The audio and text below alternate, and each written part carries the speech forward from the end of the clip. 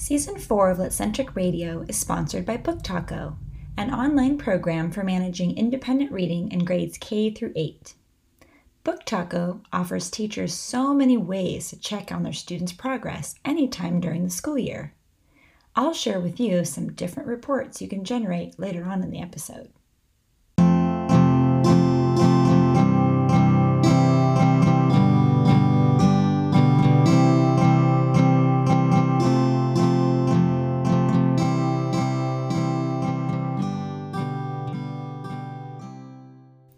Hi, welcome back to Litcentric Radio, the podcast that's a literacy coach in your pocket.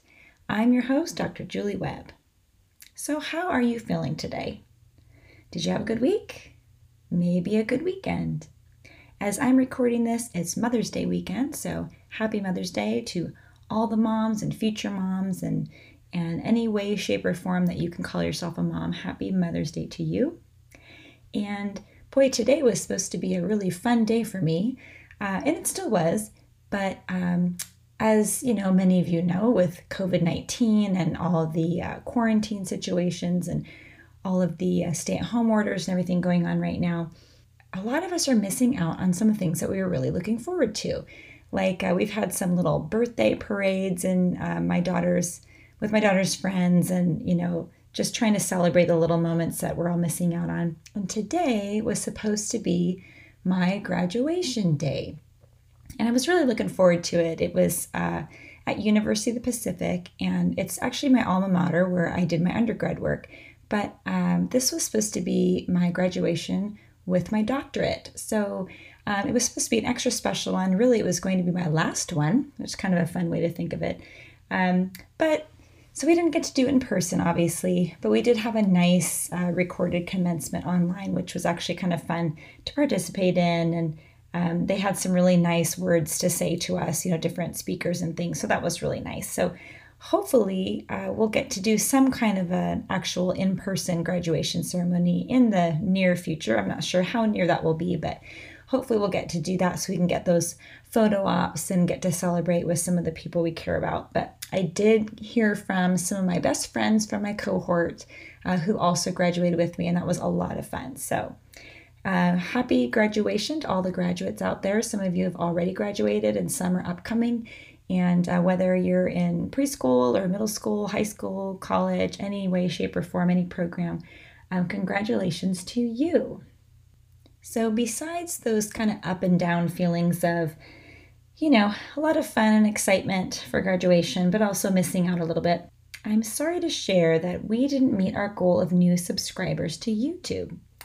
But I greatly appreciate those of you who did subscribe. I really, truly appreciate it. If you haven't subscribed yet, of course you can anytime. If you log on to youtube.com and you search for Litcentric, you'll find our page. You'll see the logo there. It's really easy. Click on that. And there's a subscribe button. And all that really means is that the next time you go to youtube.com, it will show you in a little drop down how many videos have been added since the last time you visited. So it's not as though you're going to get all these alerts or, notifications all the time. It just means the next time you go, it'll say, hey, guess what? There's some new videos since last time you were here. So it's a nice way to keep up on what's new, and you're really going to want to keep up on what's new with Litcentric because I keep adding videos all the time. Like last week, I added 2 videos that I made just for you to support your remote teaching work. Now, I'm seeing a lot of different resources online, people talking about different meetings and teaching and all this thing, but a lot of them are really geared towards adults or high school kids, which I'm sorry, but that is a lot easier to handle adults online or older students online. Not to say that it doesn't have its challenges or drawbacks, because it certainly does. But when we're talking with our elementary school age kids, and especially our primary age kids, we have to think a little bit differently about what we mean by a lesson, what we mean by practice, and how can we try to provide both in a really meaningful way. Unfortunately, a lot of the practice opportunities out there really don't offer the same rigor or demand cognitively and otherwise that some of our in-person teaching does. And so there's different ways that we can improve on that, though, and give kids, some meaningful things to chew on. And so the 2 videos that I've added, one is a simple one that's really more on the tech side to help you to learn how to use some Google tools and make things editable. Because you know how you have a great resource, on your computer, or even you have a hard copy of it, and you want to get that out to students, but there's no way for you to do that and have them actually, write kind of on the screen or on the sheet that you want to give them. So I made a video. It's called Make an Editable Reading Response Activity for Any Text. And in that video, I share with you the response activities that I've created and actually how I did it. So I show you exactly how I took screenshots and uploaded it in a special way on Google Slides, and then add the text boxes and show you how to send that out to all students so they all have their own copy and they can actually pair those with any text and really do some meaningful work, meaningful thinking, meaningful response, and hopefully some good writing. And not only is it a good activity for students to do, it's also a great assessment for you. So if students do that activity and they turn it into you, you're really going to get a window into the type of thinking that they're doing, how metacognitively they're operating, and also maybe some of the reading strategies that they need support with.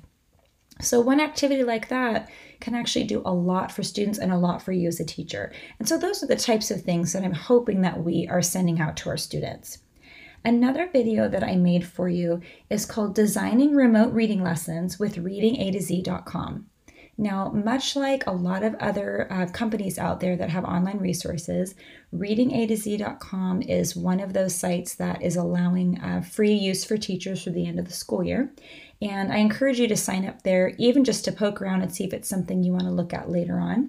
But because it's free right now, there's all these great resources for you to actually assign books to your students for them to read online, either on a tablet, or my daughter reads them off my laptop. She has an account set up through her teacher, and it gives students access to a bunch of books at their reading level. And we know that most of our students have a lack of access to books in general. But if you're talking access to books at their reading level, I mean, how many homes out there actually have guided reading books in them? Like nobody except my house. My daughter has what she needs.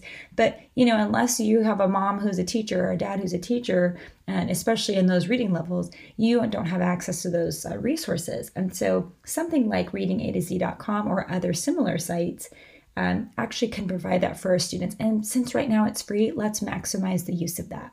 So I show you, it's not so much the mechanics of how to set those things up, because it really isn't that hard to do in the system, but to actually design remote lessons that take advantage of those materials, not only the books, but readingatozee.com, like I said, among other websites like that, they often have great lesson planning ideas in them. And of course, they're designed for in-person lessons. So I show you with an example of how I went through and looked at the resources provided there and pulled out specific ones that I thought would be great for students to respond to the text, to get them thinking, to support vocabulary, to support their phonemic awareness phonics activities, do some writing. There's all sorts of things that we can do just based off one text that we assign students. And because that text is at their reading level, all of a sudden they can do things independently that they couldn't do before. And so I show you how to use readingatozee.com as well as tools in the Google Suite. Of course, everything's free. And you can use, there's a template you can download in the Google Slides where you can build off of that and use that as a model for other lessons that you might want to do using Read A to Z or other resources like it. There's lots out there. And it just gives you a sense of how you might assign something interesting for students to do. It gives you a way to actually use the formative assessment process, even though you're not right in front of students at the moment. And we know that's particularly challenging online because it's really hard to do. And it's even harder to do with the younger students. So this is definitely geared towards the K1, 2, 3 kind of crowd, just because of the content of the text I use. I use a level J text just to model that for you. But that doesn't mean you can't use this same model or a similar one and build off of it for older students or students at more advanced reading levels. So I encourage you to take a look at both of those videos on LitCentric's YouTube channel. Remember, one is Make an Editable Reading Response Activity for Any Text, and the other is Designing Remote Reading Lessons with readingatozee.com. You'll find both of those on the YouTube channel, and I hope you check those out. And don't forget to subscribe. In today's episode, we're going to take a look at making predictions, and we're going to use the text Bread and Jam for Frances, and it's by Russell Hoban, illustrated by Lillian Hoban. And Bread and Jam for Frances is a classic book. Frances is a little badger, and she's about the cutest little badger you've ever seen. I don't know if you've ever seen a badger in real life. They are terrifying. But Frances is adorable, and she's probably like a kindergartner, that type of situation. And it's a classic book. It's been around since the mid-60s, and there are several books about Frances out there. But Bread and Jam for Frances is particularly good for a lot of reasons. One of them is that it really stays up to date with the times. And even though it's, 50 years old at this point, the text actually, it stays up to date because they focus on Frances and kind of the timeless challenges that she experiences growing up. And that's really what makes it kind of so lovely. What I like to use it for, as I mentioned, is making predictions. And the reason this text is particularly good for making predictions is because the author aligns the events in the plot in a logical way, and that really aids students' prediction skills and leads them to being correct most of the time if they're using a logical way of thinking. Also, the topic in this book is really relatable. Frances only wants to eat bread and jam, so she's a picky eater. And the topic is really relatable, so students actually can draw on their background knowledge really effectively, and that also aids in their prediction skills. So I love this book for those reasons, and it is a wonderful book to use to actually introduce predicting to students if you haven't talked about that before, or especially if you have some students maybe who are challenged by this is a great text to use for practice. So in this book, I'll tell you a little bit about it. Like I said, Frances is a badger, and she has her mother and her father and her little baby sister. And Frances is not interested in what they're having at the table. She does this for every meal. And she says, well, I only want to eat bread and jam. And the reason is because I like it. I always know what I'm getting. And so that's what I want to eat. And she keeps kind of refusing to eat all the things that her parents are offering her, even though they're very enthusiastic about their food, especially her dad. And she goes off to school and realizes that, well, she's had bread and jam for dinner the night before, then she has bread and jam for breakfast, then her mom packs bread and jam in her lunch, and she gets home for a snack and her mom gives her bread and jam, and then it's dinner time, bread and jam. And of course, she quickly realizes that there's more to life than bread and jam, right? So she gets actually a little bit upset and doesn't understand why she doesn't get to have dinner like everybody else. And her parents wisely feign ignorance and act like they don't know what she's talking about, right? Oh, I thought you liked bread and jam. So kind of that reverse psychology. A lot of kids I don't think would actually pick up on that, which is kind of funny. And that's one of the reasons why the book is great for grown-ups too, because of the kind of buried storyline that's going on that adults will appreciate. Let me actually share with you the first couple of pages of Bread and Jam for Frances. It was breakfast time, and everyone was at the table. Father was eating his egg. Mother was eating her egg. Gloria was sitting in a high chair and eating her egg too. Frances was eating bread and jam. What a lovely egg, said Father. If there is one thing I'm fond of for breakfast, it is a soft-boiled egg. Yes, said Mother, spooning up egg for the baby. It is just the thing to start the day off right. Ah, said Gloria, and ate up her egg. Frances did not eat her egg. She sang a little song to it. She sang the song very softly. I do not like the way you slide. I do not like your soft inside. I do not like you lots of ways, and I could do for many days without eggs.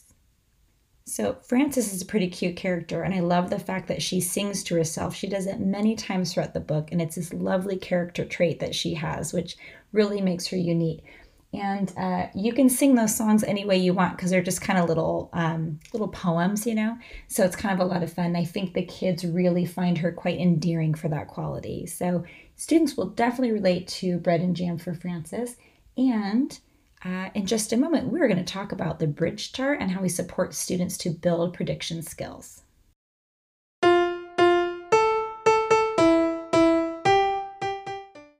With Book Taco, not only can you get your students to read and read a lot, you can monitor their reading in a bunch of different ways.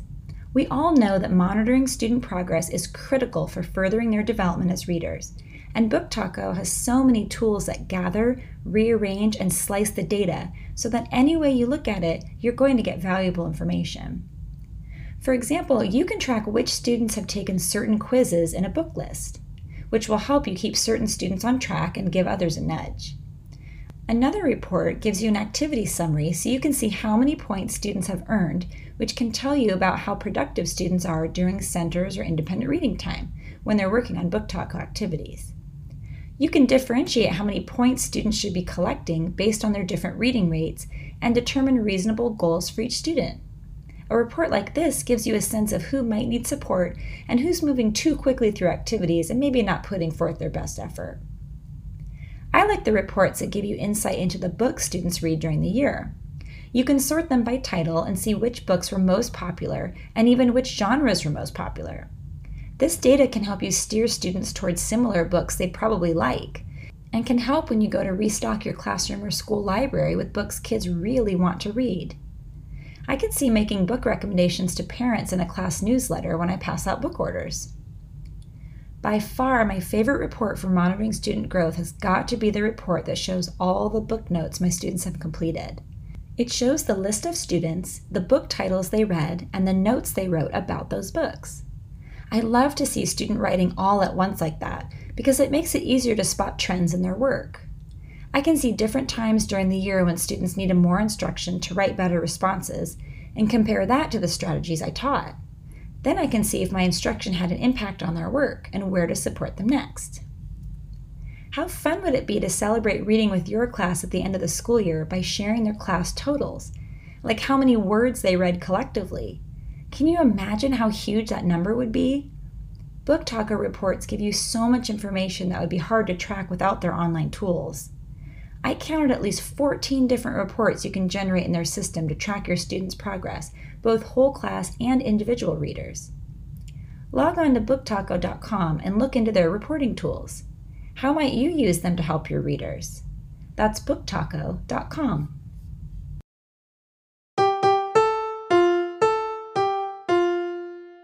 So with Bread and Jam for Francis, since we're working on making predictions, we're going to do a couple different things here. Normally, I like to print out my text-dependent questions that come with Litcentric Radio lessons, and those are available at litcentric.com. In the Shop tab, you'll find a button there for Litcentric Radio, and there's a growing bundle of lessons that match every single episode of the show. And in those lessons, I always have text-dependent questions match that particular text, and you can print them out on sticky notes and put them right in the book, so that as you're doing your read aloud, you can stop and have meaningful discussions with students about the text. Now, normally in a Litcentric Radio lesson, I would actually advocate for doing the entire read aloud and discussion and text-dependent questions together, and then afterwards, going ahead and focusing on the bridge chart and continuing to have further discussions to build the chart. But here, we're going to be doing some predicting during reading. So most of the questions that we're going to be asking during this lesson actually focus students on making a prediction throughout the reading. And I'm actually going to use the bridge chart to help us do that. And so we're going to be building the bridge chart while we're reading the text together. So instead of the bridge chart after the fact, like most of the time, we're going to be actively using it, bouncing back and forth between the text, discussion with students, and populating the bridge chart. And like I said, we're going to use that bridge chart specifically to help students formulate predictions. Now, before I actually work with them on the main bridge chart, I want to provide them with some sentence frames to help them understand and use the language needed to make predictions. Now, this is great for your English learners, obviously, because in English, we have standard ways of saying certain things, of course, like any language does. And making predictions is actually based in academic language. And so we want to make sure that not only do students understand what the word predict means and how to actually do that and the type of thinking that is, but if they don't understand how to formulate that thinking into language to share it, then we haven't done our job. So there's 3 sentence frames that I find particularly helpful for students when they're learning about predicting and to help them actually make some predictions. One of them is, I think blank might blank. Okay. Another one is, I wonder if blank could blank. Finally, the last one says, maybe blank will blank. So these are three, of course, very different ones. The first starting with I think, I wonder, and then maybe. So all of those are conditional types of language. And then might, could, and will are also conditional types of language. And we know that with making predictions, we're not always going to be correct. And that's something students really need to understand, is that when you make a prediction, you're using the best information that you have in front of you, the best evidence, combined with your best thinking based on your background knowledge. And when you put those together, you come up with a thought about what you think is going to happen next. And sometimes that's going to be correct, and sometimes it won't be. And so it's important that they understand those conditional language frames there that they're going to be using. And when you're working with students to build the bridge chart, demand that they use those types of frames. Okay? Even if they're not an English learner, all of our students are academic English learners, because that's the language of school and the language of literacy. And so if they learn how to use sentence frames like these, eventually we can remove these frames, because students will have adopted this type of language into their own, oral language, and they won't need that support anymore. So when students start developing that, don't keep referring them to the sentence frames if they're already using something similar, or using a sentence or two that's helping them to make prediction language. Then they don't need that support anymore. And that's always the goal. We want those supports there when they need them, and we want to remove them when they don't. So to build this bridge chart, we're going to, it's a landscape chart, so it's, wider left to right than top to bottom. And there are 4 columns, and we're going to be making 4 predictions, and really stopping at 4 different points in the text to make those predictions. So here, the first column is called a question, because that, again, I'm going to pose a question through my text pen at question sticky notes, and that's what's going to be prompting our thinking about and predicting. So that first column's question. The second column is the prediction. So I ask the question, we write a prediction. The third column is confirm or reject, because sometimes we're going to confirm the prediction because it actually took place and we have evidence that, we were correct. And other times we're going to reject it. We weren't correct, and we still want to talk about the evidence of why we weren't correct.